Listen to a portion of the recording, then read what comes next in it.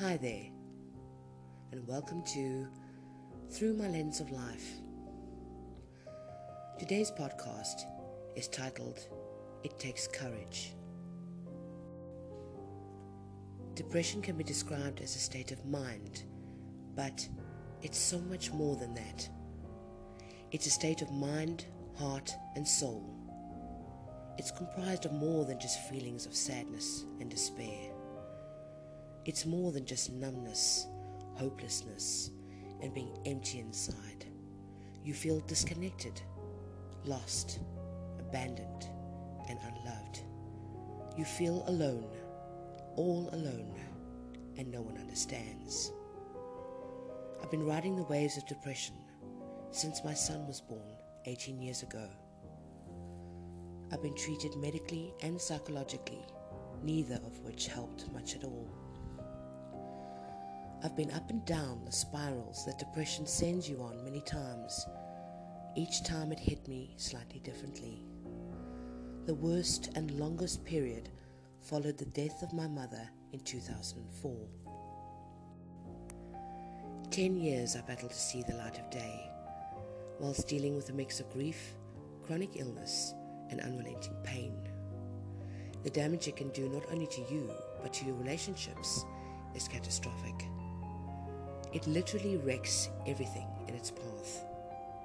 It took me a very long time to finally see, beyond its blinding ability, that if I let it, it would end up killing me.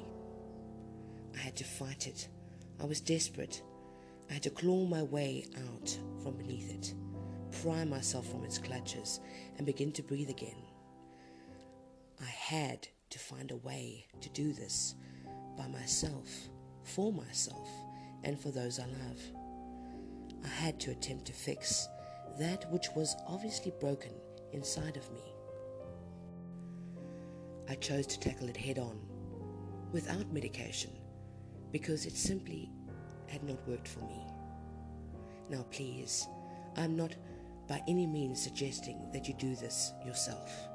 If you suffer from depression, your situation might be very different to mine.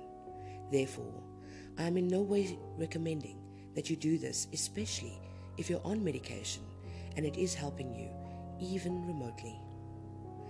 This is just my story of the route I decided to take. A year ago, I was flung into a very dark situation. It was during this time that I began rummaging through the internet, desperately seeking some kind of help. I happened to stumble upon meditation. I did in-depth research on it, looking for success stories related to depression, and I found hundreds. There was information on how it changes the brain, helps with dealing with emotions, and how it's being used to treat PTSD, which stands for Post-Traumatic Stress Disorder.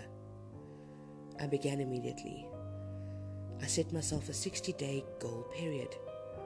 According to research, this is the recommended requirement of time before you start seeing results. I found that after the third week of being persistent with it, that I began to feel different. I felt better, happier, and more in control of my emotions. After 60 days, it really had made a huge difference.